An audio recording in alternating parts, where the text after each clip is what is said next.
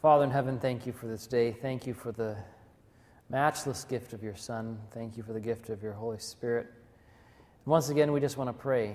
You've said that you would give the Spirit to those who ask, that you are more willing to give good gifts to your children than a father is willing to. And so we just want to pray that you would send your Spirit to be here today. Even though it's Sabbath afternoon and we've eaten a good lunch, keep us alert and awake and help us to gain a blessing from our time in your word. We pray in Jesus' name. Amen.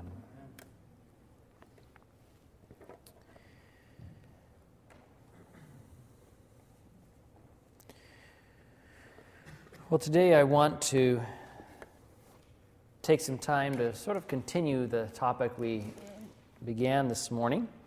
We remember that the reason that the gift of prophecy is needed is because sin caused separation between man and his God. In the beginning, it wasn't God's intention that there needed to be any type of,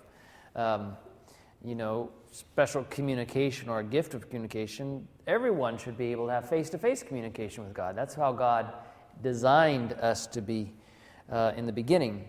But sin shattered and separated that relationship. Of course, it shatters and separates relationships between humanity too, doesn't it? That's what sin does. And the Bible says in Isaiah 59, verse 2, your iniquities have separated you from your God. And that's why we have a need for communication between God and us. And your sins have hidden his face from you. I'm thankful that in spite of the fact that sin separates us from God, God is proactive in trying to find ways to still communicate with us. Aren't you glad for that?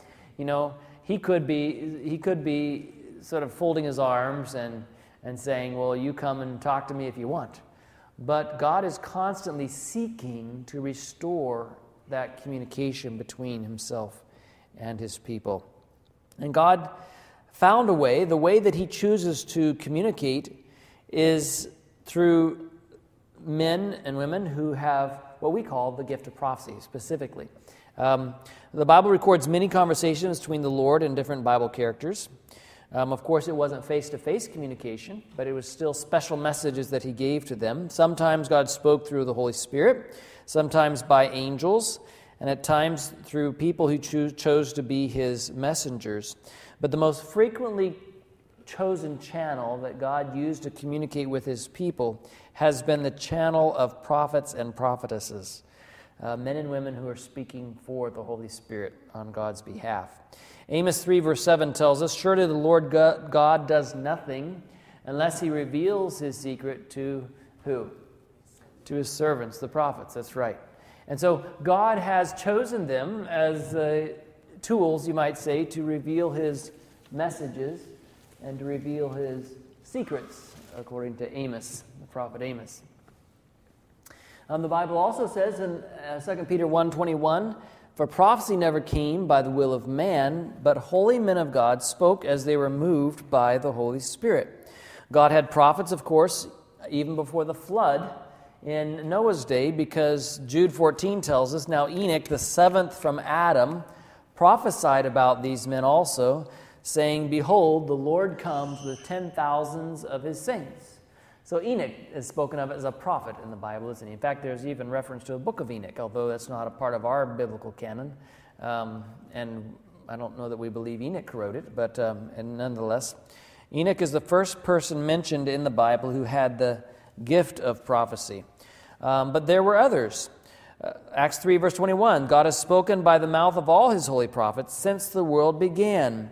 Noah, another prophet, foretold the destruction of the world by the flood 120 years before it came to pass. That's because he was given the gift of prophecy. He had a special communication with God. And after the flood, we find many prophets and prophetesses, including Miriam and Deborah, Jeremiah, Isaiah, Ezekiel, and many others.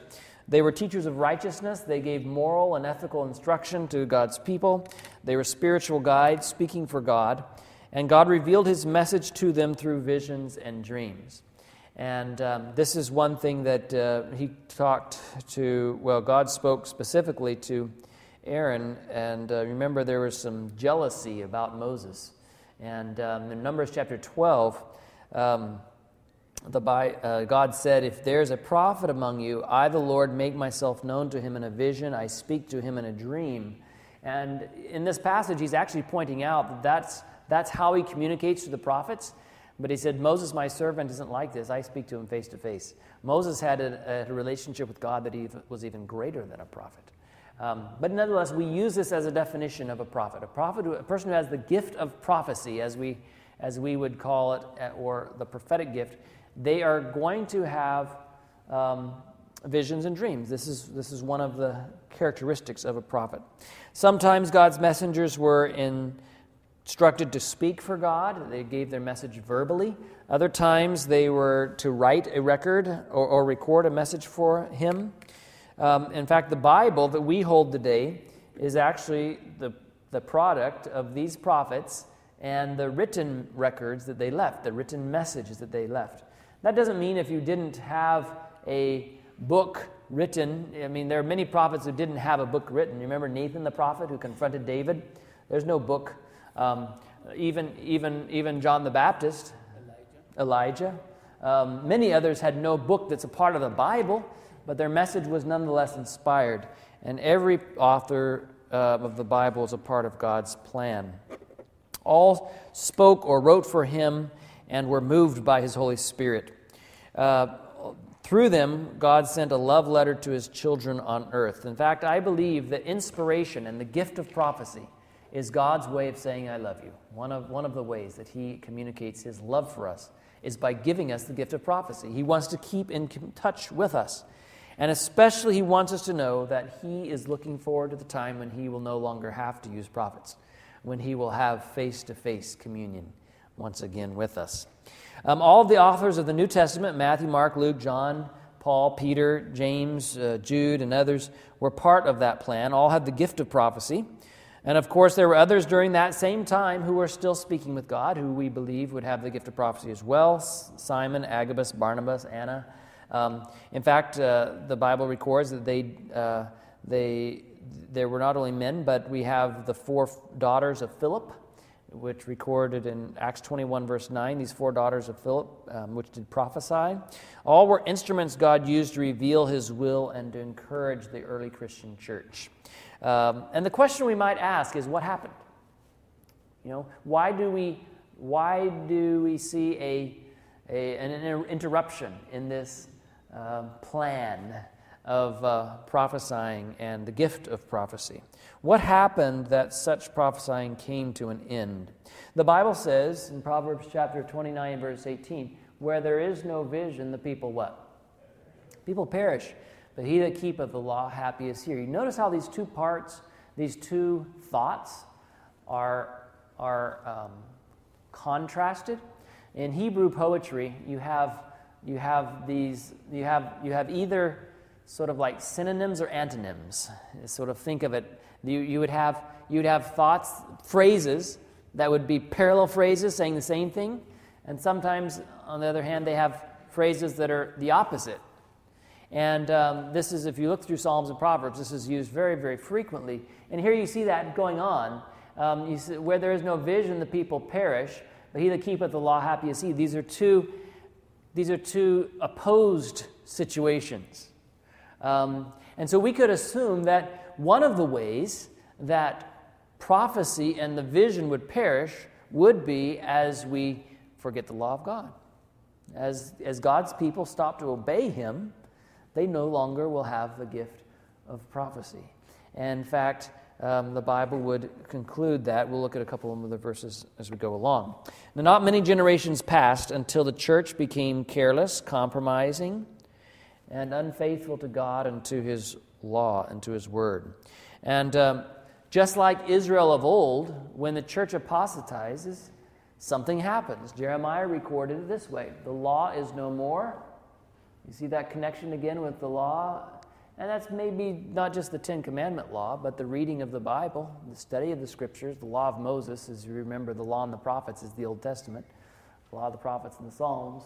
The law is no more, and our prophets no longer find visions from the Lord. This is in a time of apostasy. So you can see that it only makes sense, doesn't it, that if the church is not listening to the messages it already has, why would God send it additional messages? Does that make sense?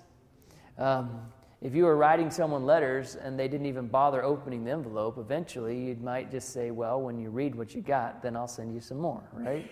And that's sort of the way God is. It's not that he doesn't want to communicate with us, but if we're not valuing and treasuring the prophetic gift that we already have, he's not going to be able to communicate with us further. Lamentations chapter 2 and verse 9. So as the early church adopted pagan rites and ceremonies and practices and discarded the fundamental truths of the Bible, of the teachings of God, the law of God, one by one the spiritual gifts were withheld from the church. And this is what history reveals. During the time of the ages, the church's apostasy, sometimes we refer to it as the Dark Ages, the Bible and the gift of prophecy was so disregarded that it was hard to find a Bible. The Bibles that did exist would be chained to monastery walls where they couldn't be taken or read by anybody but a few of the monks who might have a passing interest in them. And the common people were forbidden to read or even to own the Scriptures. Only the priests were allowed to read the Bible, and the Bible was largely retained in the original languages, such as Greek and Hebrew, or Latin, as the Latin Vulgate had been translated into that language. A few faithful Christians remained true to the Bible and its truth despite persecution, and they actually shared portions of the Scriptures that they possessed. Many of you have heard of the Waldenses. The Waldenses actually memorized portions of the Bible, and so when they went out as missionaries, they couldn't carry a Bible with them. That would be certain death, but they could carry a Bible with them. Was stored in their memory. And often when they found someone that they thought they could trust at the risk of their life with some pearl of truth, they would just have a chance to write out those verses, maybe, a short passage or a chapter, or maybe from one of the Gospels. And these were treasures that they were able to share with other people. They planted the seeds of the Reformation long before the Reformers ever came about. When the Reformers came, Wycliffe, of course, first translated a Bible into English. Because of the politics of his day, Wycliffe was able to survive.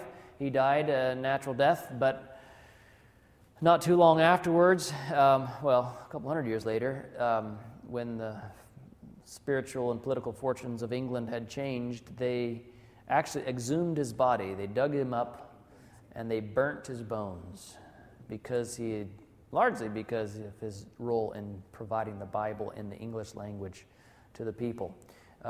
Pretty radical, isn't it? That's how strongly they felt about not having the Bible read by common people and having the church be the medium of salvation. Martin Luther's, one of his great contributions also, he translated the Bible into German, and of course Calvin into French. But the Reformers translated the Bible into the common languages of the people, and the more it seemed like the church persecuted people for having the Bible, the more people wanted the Bible. And the Reformation spread like wildfire through parts of Europe. As people began to diligently search the Scriptures, old truths that had been forgotten for centuries began to be discovered. These truths were brought to the attention of the people, and a great religious awakening ensued. For example, the concept of salvation by faith, by grace through faith. You remember the story of Martin Luther making his pilgrimage to Rome, as he thought he would do, every good believer should do, every good priest should do. He made his pilgrimage to Rome, and there he found himself on the Scala Santa, the holy steps. It's a staircase that's in a small chapel across the street from the Church of John the Lateran in Rome. And that staircase is supposed to be the very staircase that was in Pilate's judgment hall that Jesus walked up on the night of his betrayal and trial. And it was miraculously, of course it's stone, marble staircase, it was miraculously transferred from Jerusalem to Rome, as I recall the story, by Constantine's mother, But at any rate, there's a belief among those in that church that those who climb the staircase on their knees, of course they're saying the rosary and making prayers at each step, will have all of their sins forgiven. And there's even, during the days of Lent, the plaque there next to the staircase still today says, if you do this during the days of Lent, it's plenary indulgence. So it's everything. And Martin Luther was there on those stairs. It's one of the saddest places I've ever been in Rome, to see these people still, crowds of them. So many that when one person has to move, they all have to move as they're kneeling on these steps. And they've covered the stone steps with wood to protect them, but they wanted people to still be able to see the stains from the blood, supposedly the blood of Jesus, that are on the steps. And so they have little plexiglass windows. And everyone, when they get to those stairs, they kiss that window as they're saying their prayers. This is what Martin Luther was doing. And there's so many, they have 2 staircases on either side of it. On other side of a wall, so the overflow, for the people that can't fit on that staircase, the same forgiveness is offered if you'll go up the other stairs. And Martin Luther was doing this when a thought flashed through his mind, a scripture that he had read from one of those Bibles chained to the monastery wall. What was that verse that he remembered? The just shall live by faith.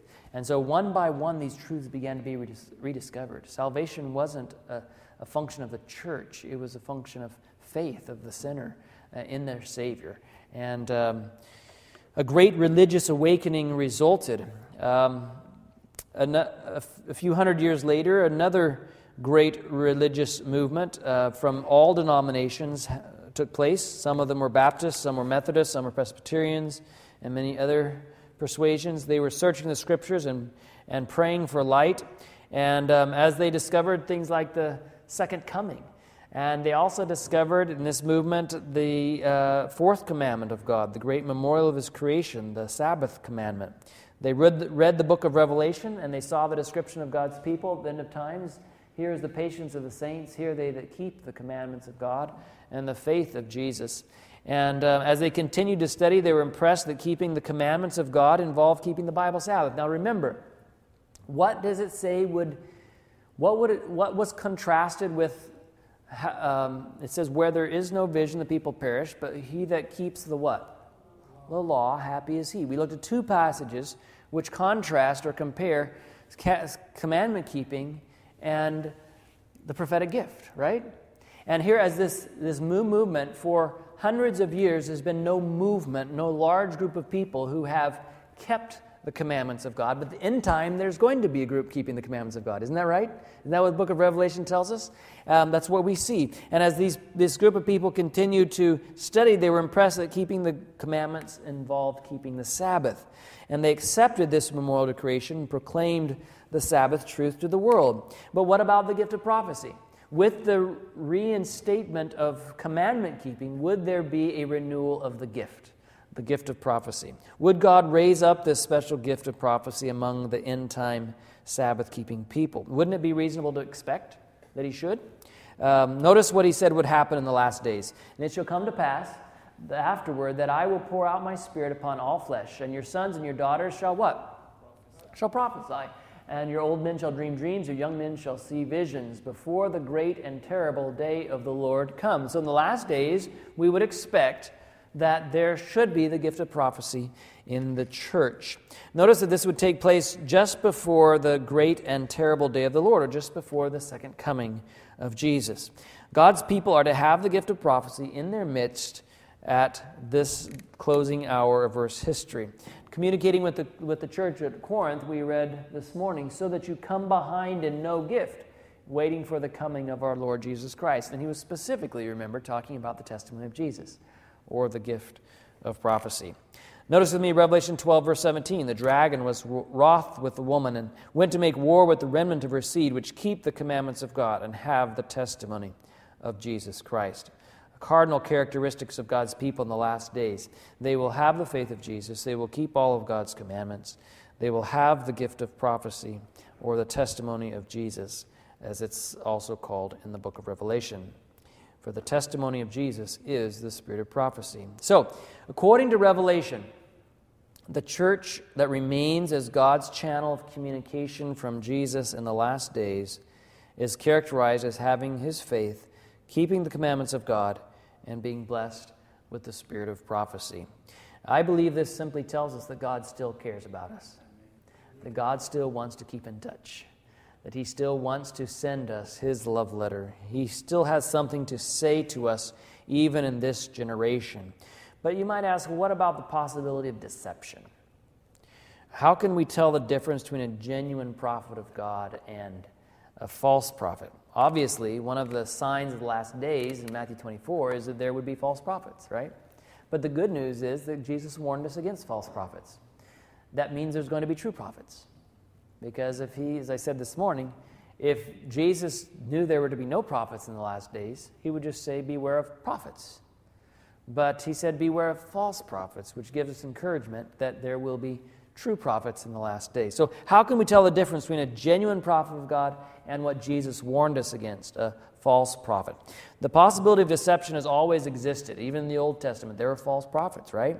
There's always been false and true ones.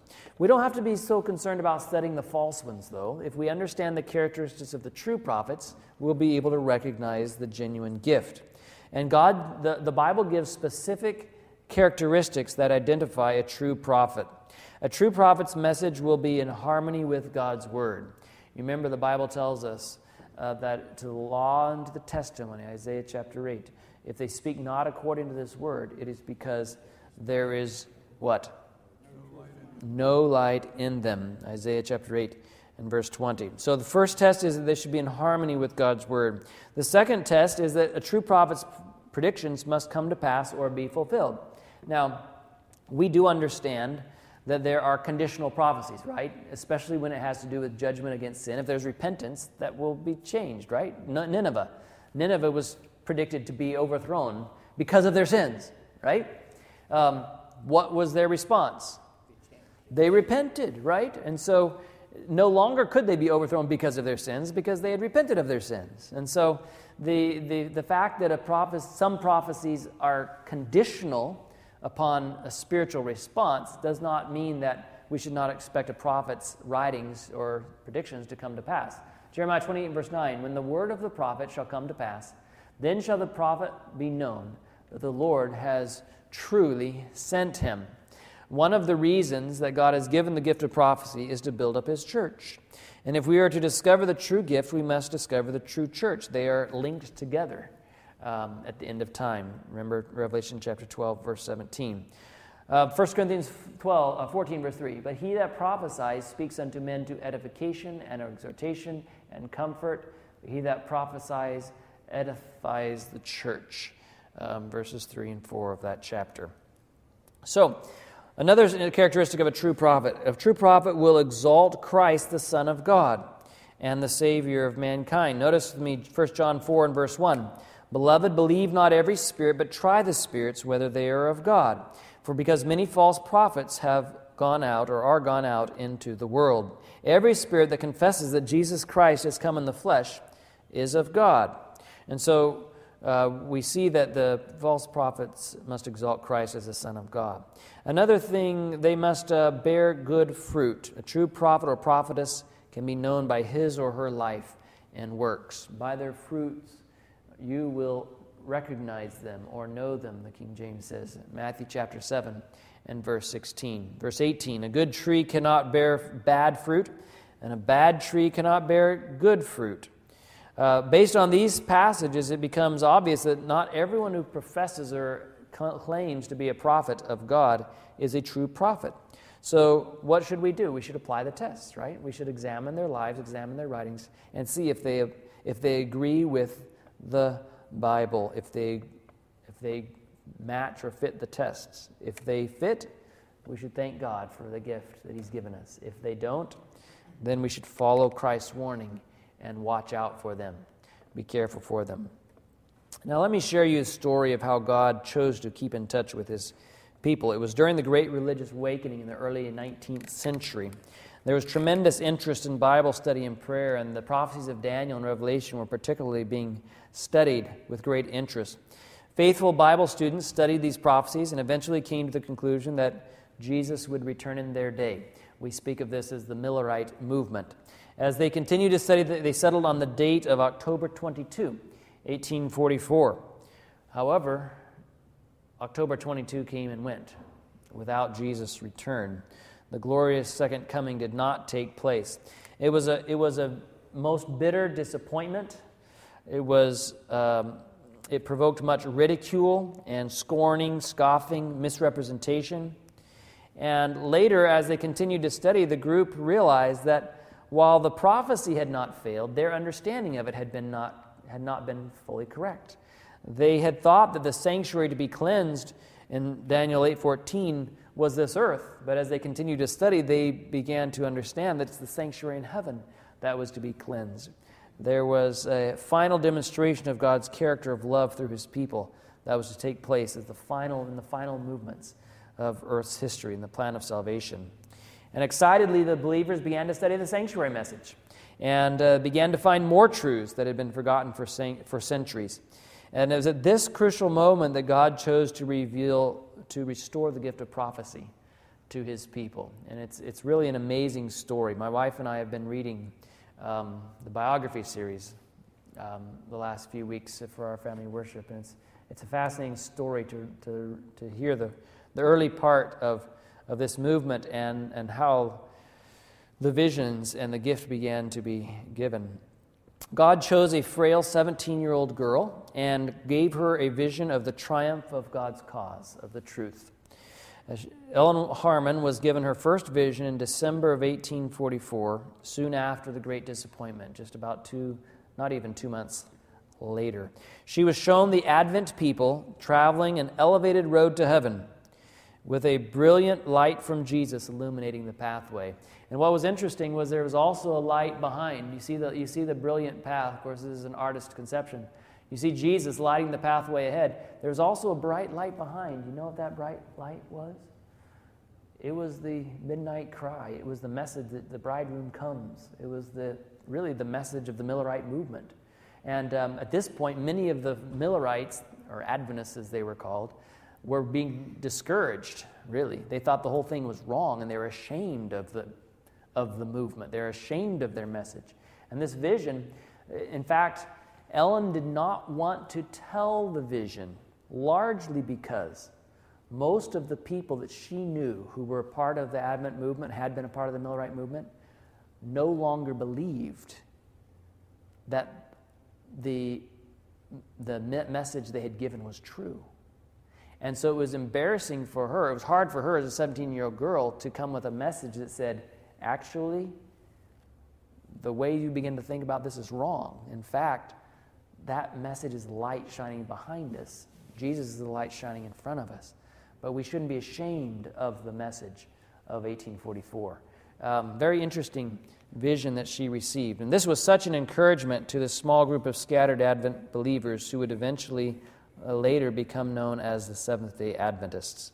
Ellen Harmon soon married James White, another young Bible student, and for more than 70 years she spoke and wrote and taught and counseled for God.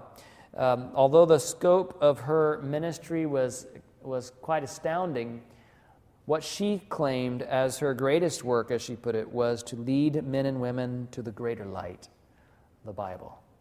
Her role, as she saw it, was to turn hearts back to the Word of God, to show people the Word of God. She wrote in Colporteur Ministry, for example, page 125, "Little heed is given to the Bible, and the Lord has given a lesser light to lead men and women to the greater light." She would have many visions in public, especially in the early years. If you look at the life of Ellen White, you'll notice that while she's had probably somewhere between 3,000 and 4,000 visions, as I recall, the vast majority of the public visions were in the first few years of her ministry. And you might ask, well, why is that? Well, in the early years, there were obviously going to be skeptics and people that needed to see that this was a genuine manifestation. And so there were many, many times when she, in a large public gathering, would have visions, and people, often who were skeptical of her gift, would be present who would be there to try to see if it was actually true. The Bible records the qualities of a vision. Daniel, for example, when he was in vision, his breath left him. Okay? So when a person is in a vision, but receiving a message from God, they stop breathing. And you might say, well, that's not possible for someone to live for an hour and a half, 2 or 3 hours while in a vision without breathing. But skeptic after skeptic were there, doctors included, who did everything they could in their day to try to make sure that she wasn't actually breathing. Some were actually allowed, James would allow them to come and examine her. She's on the floor. Sometimes she would have extra human strength, like this picture shows her holding a heavy Bible over her head for 45 minutes.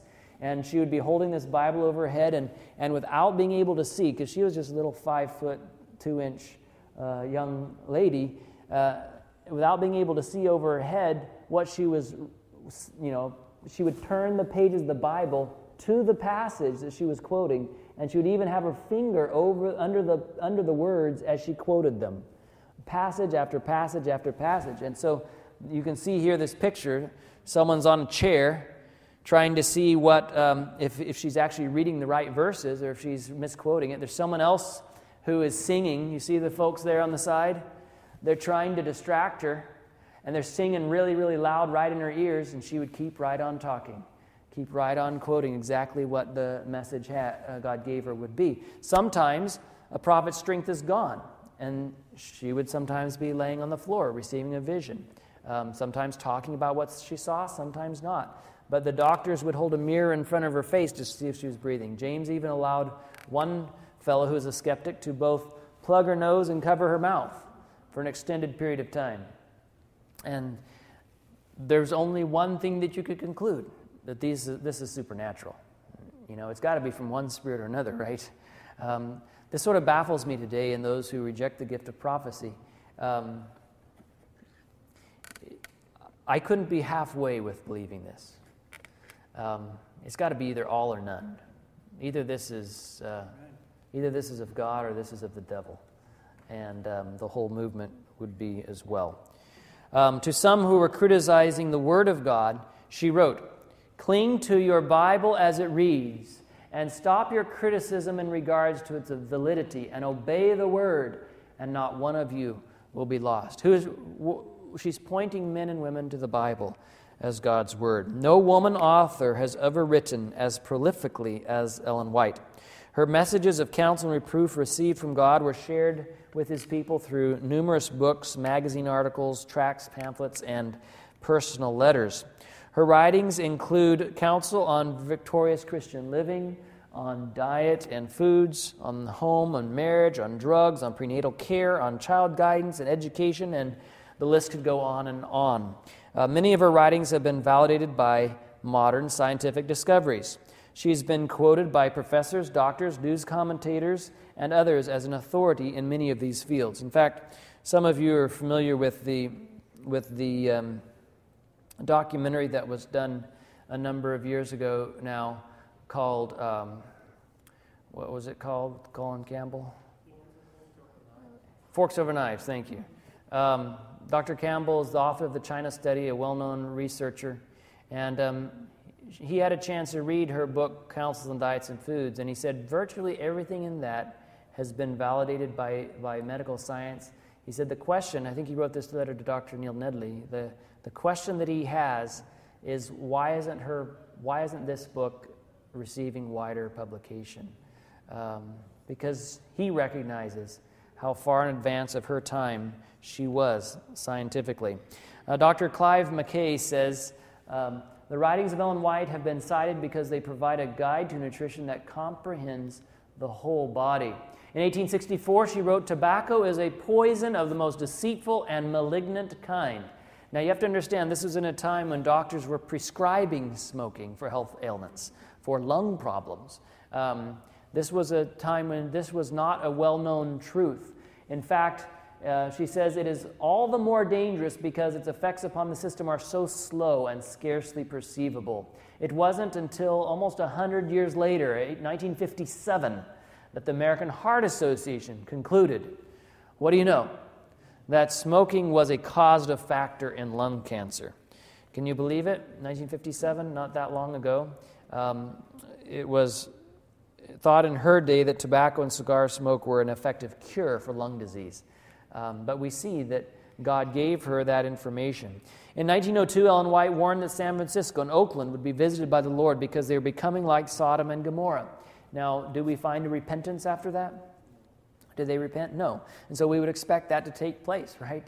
I would argue this was a conditional prophecy, just like Nineveh was a conditional prophecy. But there were no conditions to be met. I mean, there wasn't a repentance, a revival, turning away from their sins. And in fact, on April 18, 1906, at 5:12 in the morning, the great San Francisco earthquake occurred. And the prophecy was true. The predicted destruction did take place exactly as foretold. Mrs. White's achievements are perhaps the more astounding when we consider the overwhelming obstacles that she faced in her life and throughout her lifetime. On November 26, 1827, she and a twin sister, Elizabeth, were born near the little village of Gorham, Maine, to Eunice and Robert Harmon. Robert Harmon was a hat maker. He wasn't a wealthy man, hardworking man. He was a hardworking man, not a wealthy man. Ellen was the last of 8 children, or Ellen and Elizabeth were anyway. I don't think there's any record for sure of which one was born first of the twins. At the age of 9, an accident changed her life forever. As they were on their way home, an angry schoolmate threw a rock, and Ellen turned around just as the rock arrived, and it hit her in the face, disfiguring her and causing severe injury. In those days, of course, the ability to treat was limited. She was in a coma for a number of weeks, and it was not thought that she would survive. Although she survived, she was not able to continue in school. When she tried to look at a paper, everything would just swim. She couldn't hold her hand steady enough to write. The girl that threw the rock tried to help her in her classes, reading her lessons to her. Felt very bad for what had happened. But although she tried several times, she was never able to continue her education beyond the 3rd grade. And her suffering led her to consider her spiritual life, and she came to believe and have a personal faith in Jesus. And Ellen became an avid student of the Bible and was attending camp meetings and revival meetings, cottage meetings. After attending a Methodist camp meeting in Buxton, Maine, Ellen White was baptized in the harbor there in Maine on June 26, 1842, and became a member of the Methodist Church. Later, Ellen and her family attended some meetings by William Miller in Portland, Maine. And William Miller was a former Army captain who had been studying the Scriptures and come to believe in the soon coming of Christ. He was the founder of what became known as the Millerites. And the Harmon family was convinced of the truthfulness of Miller's messages. And because they accepted Miller's message and began to believe in the second coming of Jesus, they would actually be disfellowship, dropped from the fellowship of the church, the Methodist church they belonged to. It was arranged so that they would be disfellowshipped quietly, because the members of the Methodist church had a very high regard for the Harmon family. And it turned out that when they were called to their meeting to be before the church, only a select few of the church had been called in, and the rest didn't really know what was going on, and they were voted out of membership. However, after the great disappointment of October 22, Ellen was devastated. She wept and she prayed and she continued studying God's Word. And then it was that she was given that first vision of God's people. Physically, you might say it's not what you'd expect of a prophetess. How could she do the work that God would have her to do? She's 17 years old, frail, sickly, uneducated. It's all the more glory to God, isn't it, when we see what God can do through even someone who is so weak. She tells it in her words, "After I had had the vision and God gave me light, he bade me deliver it, but I shrank from it. I was young and I thought they would not receive it from me." Although feeling inadequate and physically incapable of the responsibilities of this calling by God, in faith she accepted the mission that God gave her that would last her lifetime. Ellen and her husband James worked together in sharing the light that God gave, and through their triumphs and devotions, which are shared in many of her writings, she lived a committed life, committed to Christ, a tireless servant, and a devoted mother. Here she is with some of her family as she's near her death at the age of 87, seated there in the center. She was loved by her husband, her family, and thousands around the world. In 1881, James White, her husband, died in Battle Creek. And standing by his graveside was Ellen pledging to press on the work that they had begun together. Some of Ellen White's most beautiful, inspiring writings appeared after this time. She worked alone for another 34 years. And her ministry took her to Australia, to Europe, to the United Kingdom, guiding and counseling and instructing believers as she went.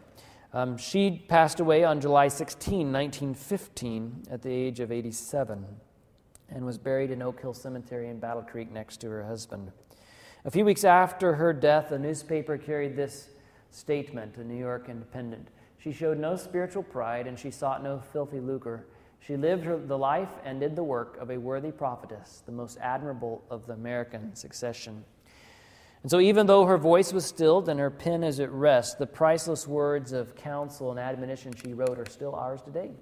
And I believe this is one of the manifestations in fulfillment of the prediction of Revelation, that God would in the last days have a group of people that keep the commandments of God and have the testimony of Jesus, which is the gift of prophecy.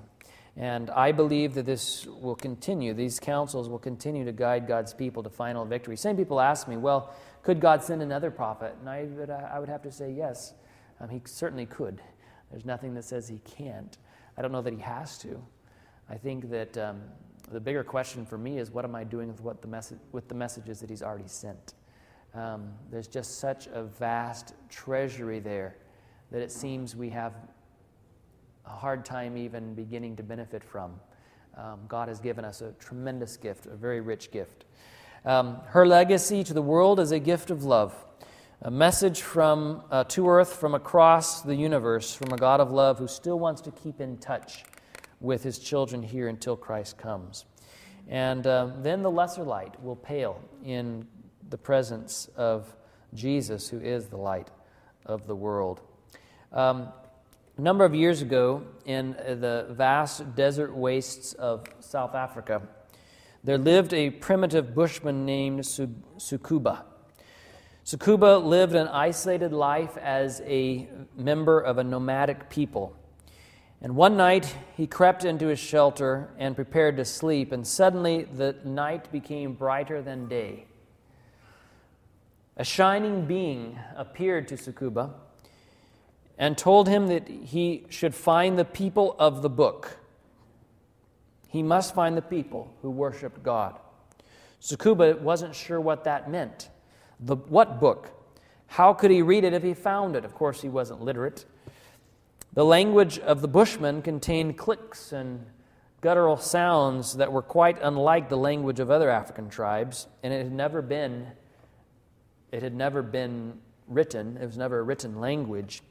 But this shining one, as Sukuba would describe him, who appeared to him, said, "The book talks. You will be able to read it." Sukuba traveled for days with his family in search of the book. He reached the hut of some Bantu tribesmen and asked if they knew of the people with the book. The farmers were startled to hear the Bushmen somehow speaking in their own Bantu language. There you have a modern manifestation of the gift of tongues. He immediately took Sukuba to his pastor. The pastor was deeply moved by Sukuba's story. "Your journey is over," the pastor told Sukuba. "We have the book." But that night, the Shining One appeared to Sukuba again. He said that these were not the people he must look for. He must find the Sabbath-keeping church and Pastor Moye.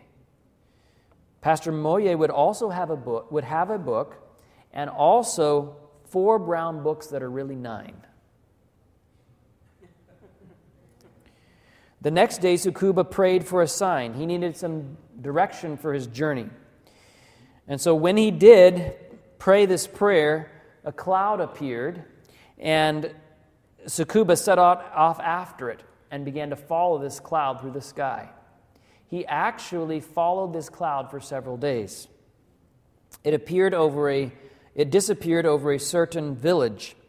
And there Tsukuba asked for a Pastor Moye and was quickly directed to his home. After Tsukuba told his story in the local dialect, again, he had an ability to speak a language that he hadn't ever been able to speak before. Pastor Moye brought out his worn Bible. "That's it," Tsukuba said. "That's it. But what about 4 books that are really 9? As it turns out, years before, this story took place in the middle 20th century, but years before, Ellen White had written what we know as Testimonies to the Church, 9 volumes. But for a number of years, there was an edition of the Testimonies that were bound not in 9 separate books, but in 4 volumes. I don't know if you've seen, some of you may have seen those. I've seen copies of those. As it turns out, in one of those printings, 9 volumes have been reduced into 4. And which edition do you think Pastor Moye had? The common one that was 9 different volumes, or the one that only a few had been printed that had 4 volumes?